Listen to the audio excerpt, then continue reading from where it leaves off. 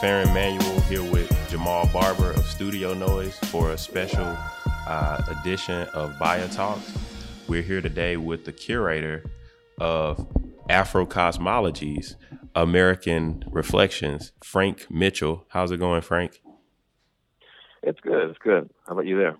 I'm well. Could you just kind of lead in with a bit of info about Afro Cosmologies, the show, and also just the basic details like the runtime? Sure. Afro Cosmologies is an exhibition at the Wadsworth Atheneum here in Hartford, Connecticut. It is a partnership between the Amistad Center for Art and Culture and the Wadsworth Atheneum and the Petrucci Family Foundation for African American Art. The exhibition celebrates the work of Black artists across an incredible spectrum and a number of centuries. Artists who are thinking about and working within a paradigm in which they're exploring and making sense of spirituality and the journey of Black spirituality from parts of West Africa out into the Americas and right into the present. Nice. Yeah, so this is Jamal Barber coming in. So when you start with Afro Cosmologies, like where does this term come from? I haven't heard it like that much. So can you explain a little bit for us? Yes. Afro Cosmologies is definitely a word that's out there, but we wanted to give it our own gloss. As we sat down with the works from the three collections, the Amistad Center's collection, the Wadsworth collection, and the Petrucci Family Foundation's collection, we were looking at the places where there seemed to be some convergence and where there might be some kind of conversation already happening. And what really emerged from all of that sort of chunking down was spirituality, that there was a lot of work in both collections, or all three collections, that kind of pulled us towards the discussion of spirituality. And so that's kind of where we started. And once we had that as an anchor, the Africana aspect seemed fairly obvious. What we were trying to do was make some kind of order or create some kind of a cosmos with all of this work that we had before us. And, there's hundreds of pieces in the Petrucci collection. It's thousands of pieces in the Amistad Center's collection, and it's tens of thousands, well, maybe not, but tens of thousands of pieces in the Wadsworth collection. So lots of work to pull from.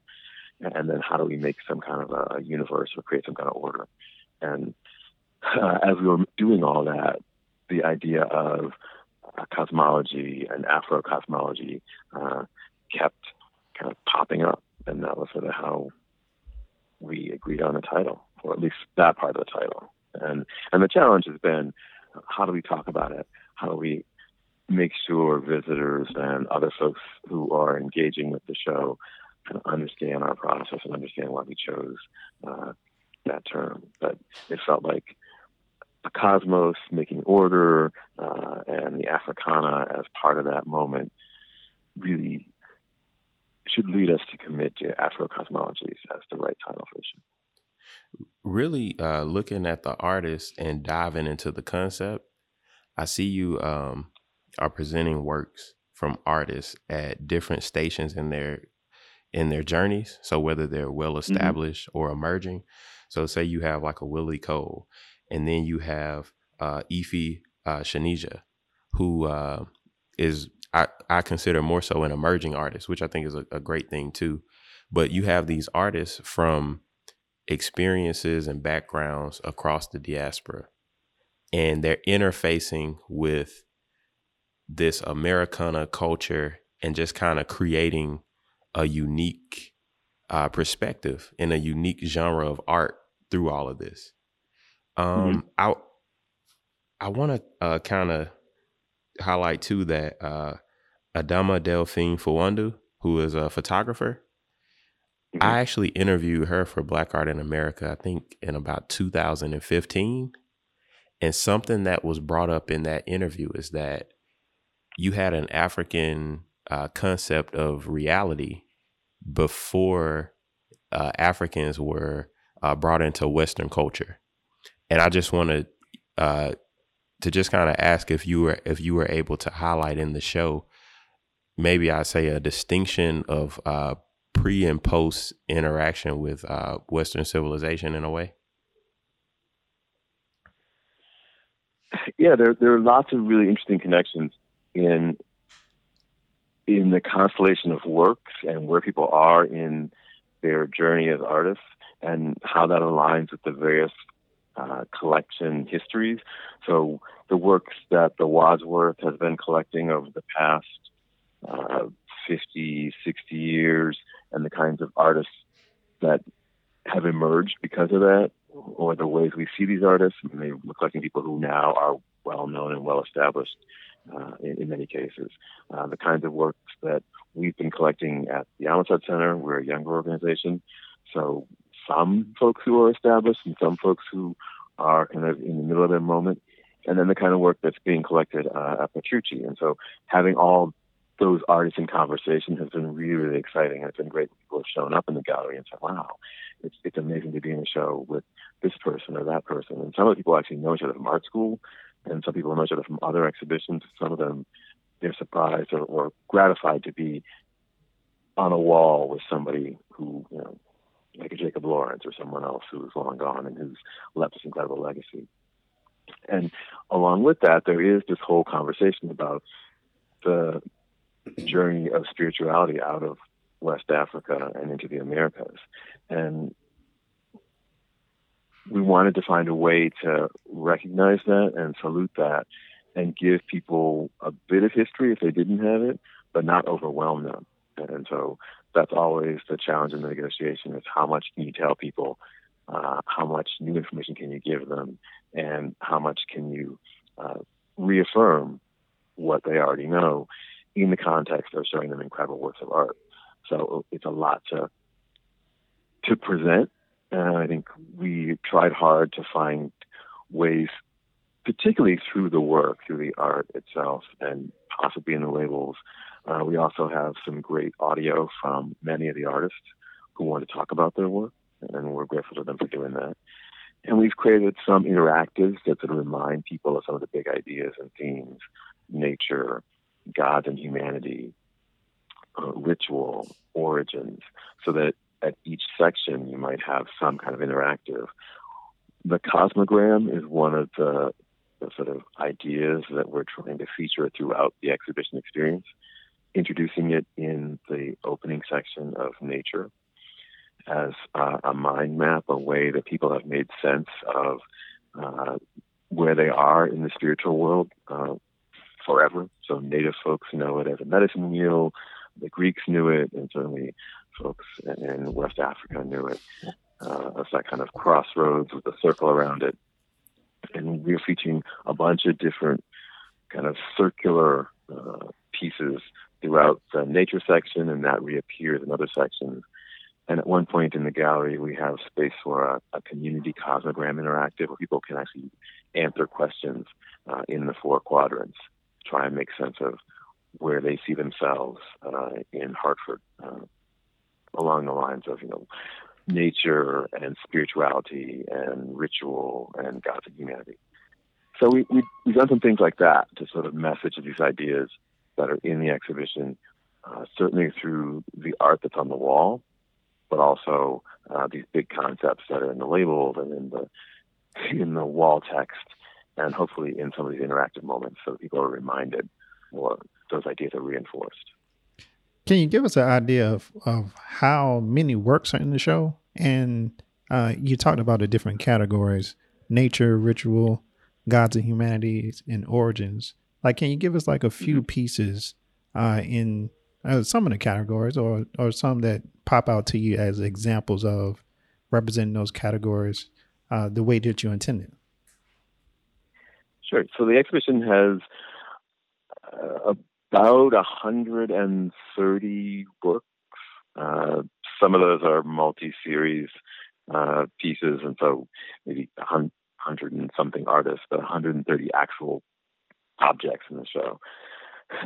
And nature is the opening section, and there's some really great work, and there probably is the greatest span of work in nature. So one of the oldest pieces in the show is by Robert S. Duncanson, and it would be sort of in the 19th century, mid-19th century, about the time of the Civil War, and it's his recollections of Italy. And one of the probably the most contemporary piece is a piece that Marion Hassinger did with community members in October. It's a companion piece to a piece called Our Lives, which is made of twisted New York Times. So it's a newsprint mandala. So you get that circle again in her piece. Yeah. And she did a companion piece with folks who came in for a Saturday afternoon program. And she probably had 50 or 60 people hanging out in a room, twisting newsprint and talking over the big moments in their lives and sort of what's happening in the world.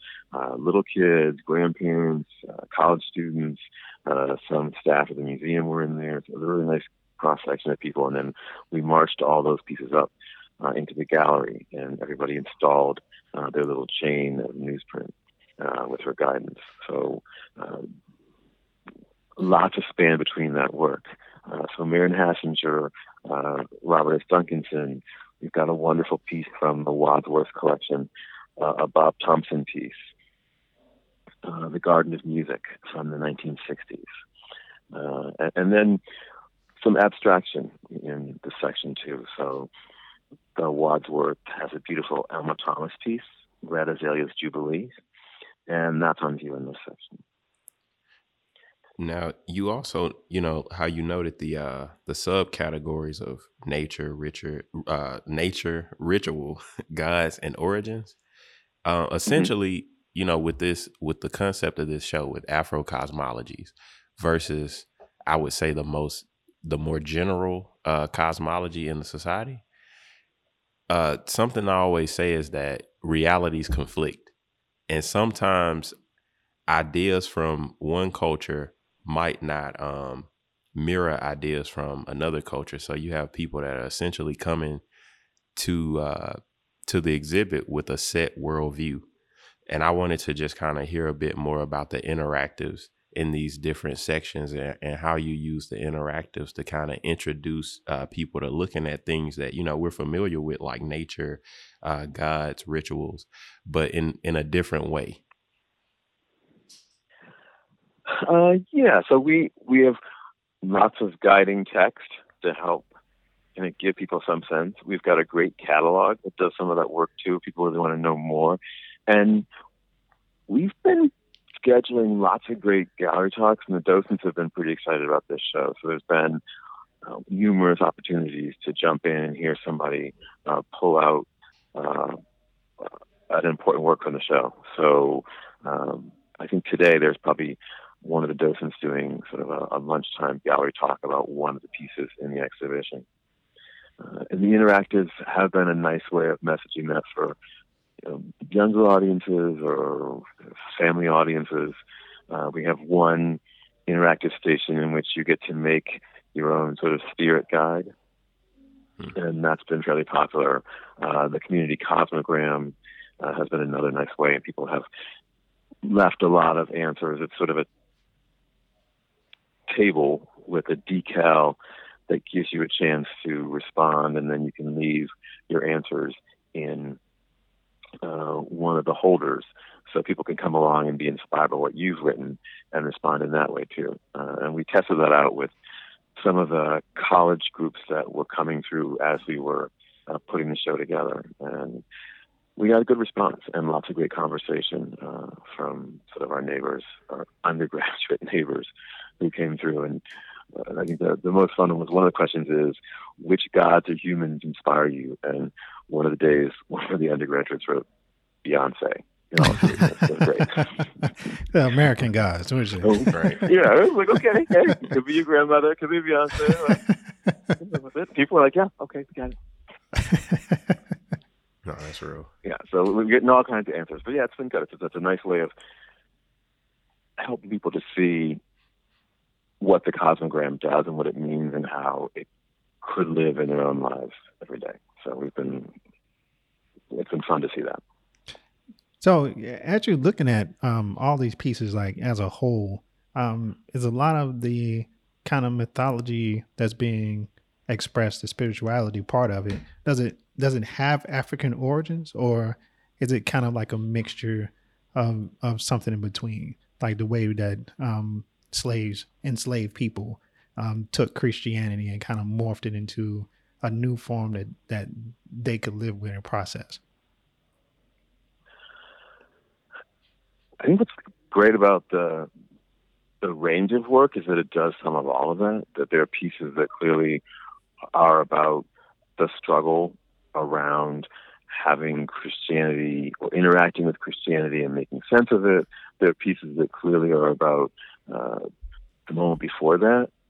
So a Radcliffe Bailey piece or a Kara Walker piece in which you really see folks wrestling with the idea of Christianity and African indigenous religions and sort of the role of water in sort of spreading it all out there, or Carrie Marshall's piece, Baptist, which is all about sort of that tension between the old-time religion that people are leaving West Africa with and baptism and the religions that they're finding in the New World. So as people get more skilled at reading the work, there are lots of ways to think about that tension between the old world and the new world, and gods and humanity, sort of, and the breadth and the space between. So between prophetic Black Christianity on one hand and candomblé or Vodun or something like that. And I think there's work throughout the sections that speak to all those things. And as part of it, also the idea that spirituality is part of an understanding of individuality, or as kind of the collective meaning of Blackness inside of America over these years. Mm-hmm.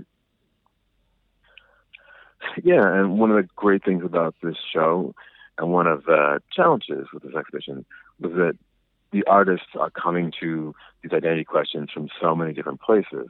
And it's a chance to celebrate all the ways that in the 21st century, people understand their own subjectivity.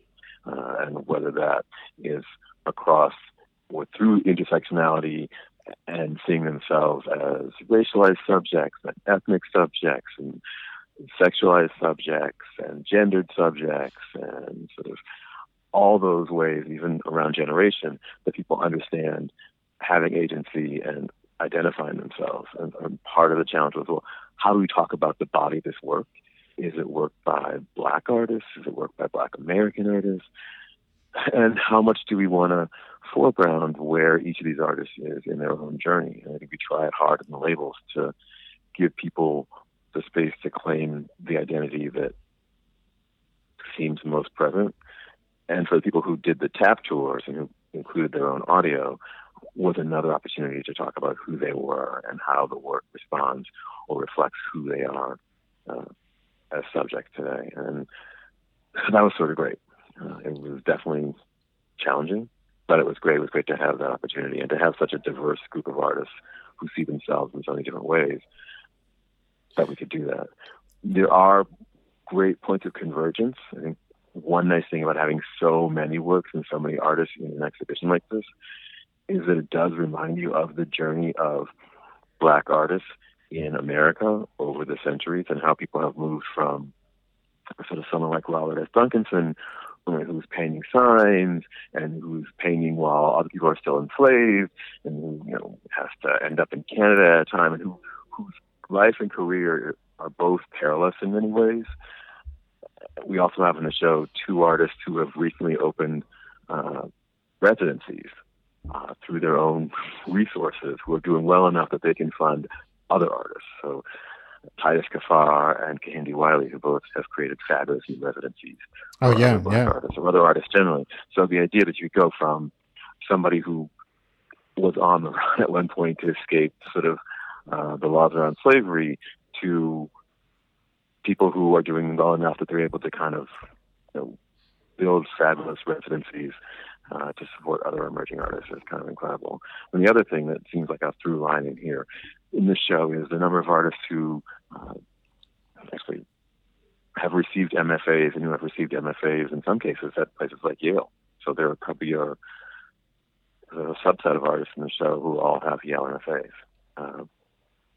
Martin Puryear and Haldina Pindell and Kentura Davis and Titus Kaphar, and that's kind of a nice thing too. So being able to see the progression of black artists and black artists as a professional class Right. and their success Yeah. in this exhibition is kind of a great thing too. Even given the Petrucci Family Foundation's mission to really showcase a full arc of the experiences and the modes of visual production from the African American experience. What are some of the ways that you were able to, because it really seems like this show took a diasporic approach. So what are some of the juxtapositions that you created to kind of, highlight? Were you highlighting a particular experience in America while referencing, other artists from other places in the world? That's a tough question. In the nature section, we do think a lot about where pieces need to live and what they're in conversation with and sort of who the artists are and what their background is.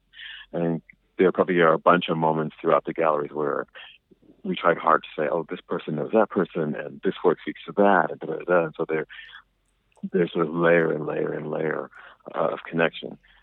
In nature, we have the Robert S. Duncanson landscape, the Recollections of Italy, next to the Bob Thompson piece. And one of the things that I'm hoping people will think about when they're looking at these two fairly sublime landscapes and the ways in which they've peopled these landscapes is, and the 100 years between these two artists, the Civil War moment and the modern civil rights moment, is around the relationship to land for Black people and how important land was, the promise of the 40 acres, the denial of that promise, and the dream that continues in sort of our connection to the land and the idea of holding on to the land, and how important that was in 1865 and how it remains kind of critically important in 2019, and that both those artists working 100 years apart are thinking about sort of the idea that there is some place on land you can get to where it'll be okay, and how profoundly kind of that appears in Black culture and history kind of over the generations. And so you're the executive director of the Amistad Center for Arts and Culture. And so how did you get connected, and how did this exhibit come into existence in the first place? Like with so many people kind of working together and get it done, and getting access to a large amount of really spectacular work, just from the extremely great list of artists that you have to choose from. It's a great testament to the work of institutions. So the work really only comes from 3 collections, and this alliance between Amistad and Petrucci and Wadsworth. And it really does speak to the history of these 3 organizations and sort of how countless curators and other administrators have worked to pull in a nice body of work that would allow us this chance to recognize their efforts in creating these collections and to show this broad body of work. And that's been great. I think one of the nice things about this alliance is that there was such a range of work to choose from. And so, this isn't everything in any of the collections. This is a really selected group of works and artists that seem to be telling a story that we could amplify in the galleries. And most of what's in there does make sense at some level in the conversation. And the hard part was sort of all the work that would have been great to include that is in either the Wadsworth collection or in the Amistad Center's collection or in the Petrucci collection that we just that it didn't seem like it made sense with the story we were trying to tell about Afro-cosmologies to include that one. Yeah, that's one of the nice things about this is that it really was, as opposed to shows where you have tons of loans and you've got stuff coming from all over the place, you've got to schedule it and worry about it. This really was much easier at that level, though maybe a lot harder because there were so many other works that we could have drawn in and we just Right. Yeah. Yeah. Yeah. I think just mining three different collections is a very interesting way to approach exhibition making. And also just considering I would say the scale of the concept of the show and how all of these artists have been made contemporaries through the filter of otherness, whether no matter the time period they lived in, the place they were born in. It's just like a lot of really common experiences that represent a certain mode of looking at the world.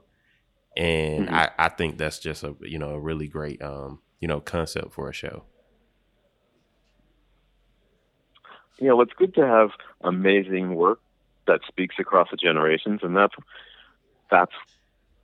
certainly true for each of these institutions. That there's some great work that whether it was made in 1920 or 1864, it still speaks to us and it still tells a story that resonates with visitors today and viewers today. I think one of the challenges for folks who are caring for these collections and trying to interpret them is making sure that in the labels and in the exhibitions and in the interactive, we're finding ways to connect with the themes and ideas that are timeless, and to reference the things that feel more specific to where we are now. And I think all those works do that nicely. I think really I'm interested to see the show, but whenever I can, I always do the next best thing, which is get in the catalog. So as we wrap, could you run run over the basic details again for us as far as just time and place and where we can find the catalog online if we don't get the opportunity to experience this show. Sure. The exhibition Afro-Cosmologies American Reflections is at the Wadsworth Atheneum in Hartford. And if you're in Connecticut, we're at 600 Main Street in downtown Hartford. That's also the home of the Amistad Center for Art and Culture.